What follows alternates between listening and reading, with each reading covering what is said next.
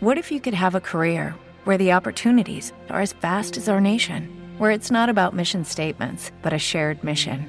At U.S. Customs and Border Protection, we go beyond to protect more than borders. From ship to shore, air to ground, cities to local communities, CBP agents and officers are keeping people safe. Join U.S. Customs and Border Protection and go beyond for something far greater than yourself. Learn more at cbp.gov/careers.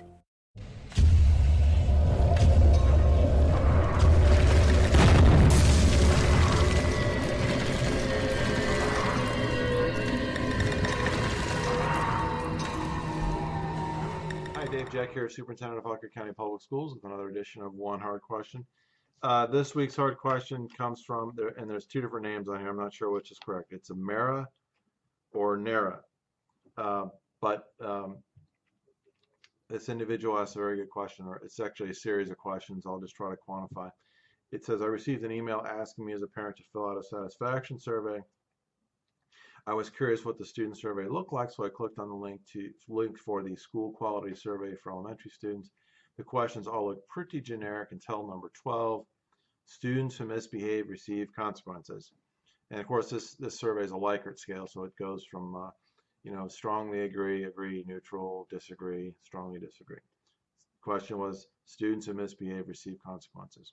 This seems like a question that elementary students should know the answer to, because if a student with behavior issues are being dealt with on an individual basis and not a blanketed shaming approach, their consequences shouldn't be evident or any of the other students concerned, unless, of course, there is an altercation on the playground or it directly affects another student.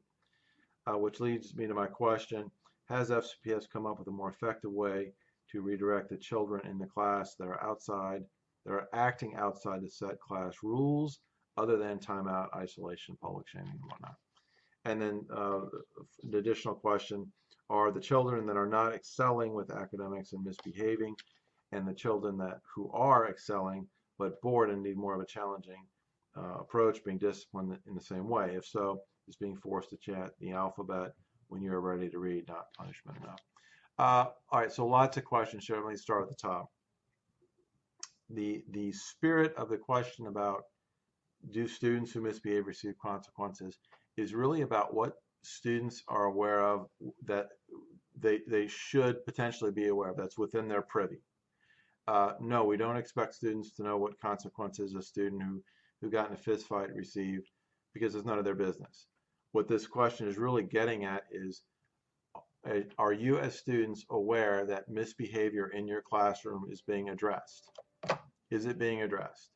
And so, to your point, it's probably a better idea to edit the question so it asks, is student misbehavior addressed versus do they receive consequences? Because in many cases they shouldn't know what consequences are. But again, the spirit of the question is really about, I'm sorry, my phone keeps ringing.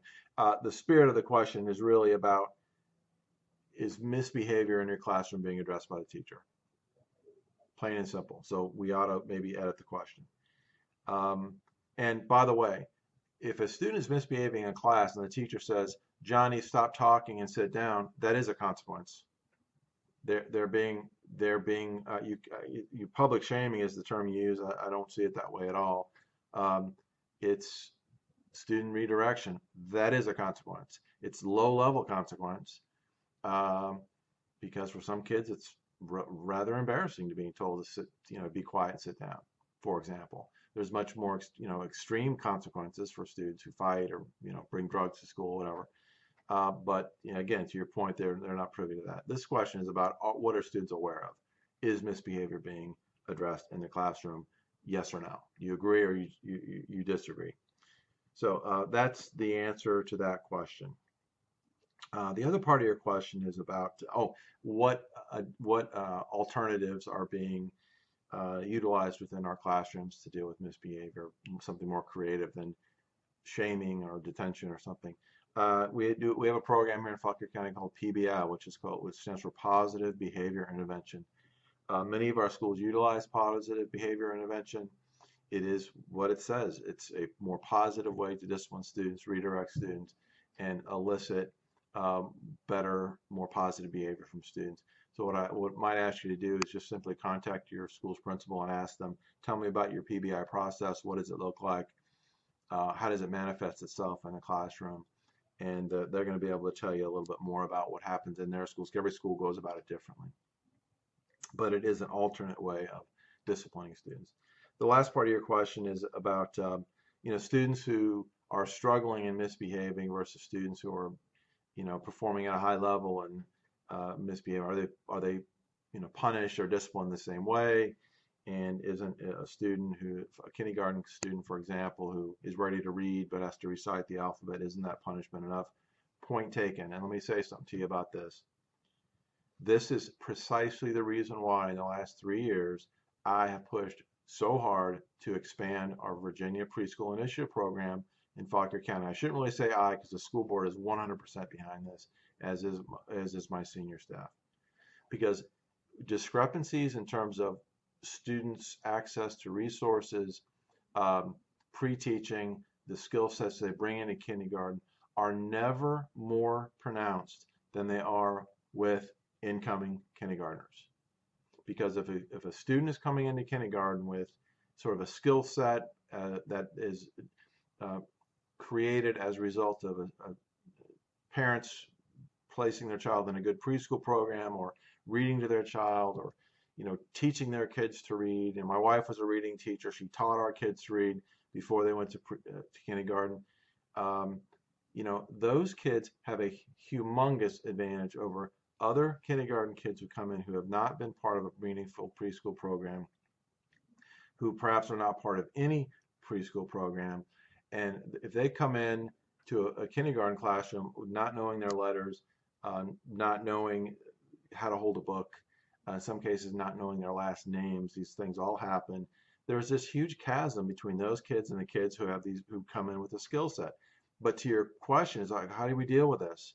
What's the answer? Our kid might, what you're saying in this is, my kid is bored. He's a kindergartner. He's ready to read, and he's waiting for these other kids to learn their alphabet. Point taken. We've got to continue to, two things. One, we got to continue to expand our VPI program so every single kindergarten student who comes into our classrooms in Fauquier County has had a meaningful preschool program. The second thing we have to do is continue to provide staff development and expectations for our teachers in grades K through 12 that they differentiate for their students. Differentiation is very, very difficult. It's a very difficult thing for teachers to do, especially at the kindergarten level, because there is such a chasm between the skill sets of many incoming students. Differentiation of instruction simply means you're teaching a unit or a subject, a lesson, and you're differentiating the instruction so that the kids who are really excelling are being challenged continually, and the kids who are struggling and not at the same level as the upper level kids, the kids who are struggling, they are challenged also. And that's hard for a teacher to do, but it's imperative. And you pointed out a reason in your question why it is so imperative, because kids get bored and then they act out. And that's a problem we're going to deal with, and we're going to keep dealing with it, and we're going to keep looking to expand the VPI program, and we need your help to do it, because we want to see this. We want to continue to add VPI programs, which is a Virginia Preschool Initiative, every year, and continue to expand that program so every incoming student is at the same place. Otherwise, it literally takes them, in many cases, years to catch up to their colleagues who had that good preschool experience. So I hope this was helpful to you. I hope you have a great day.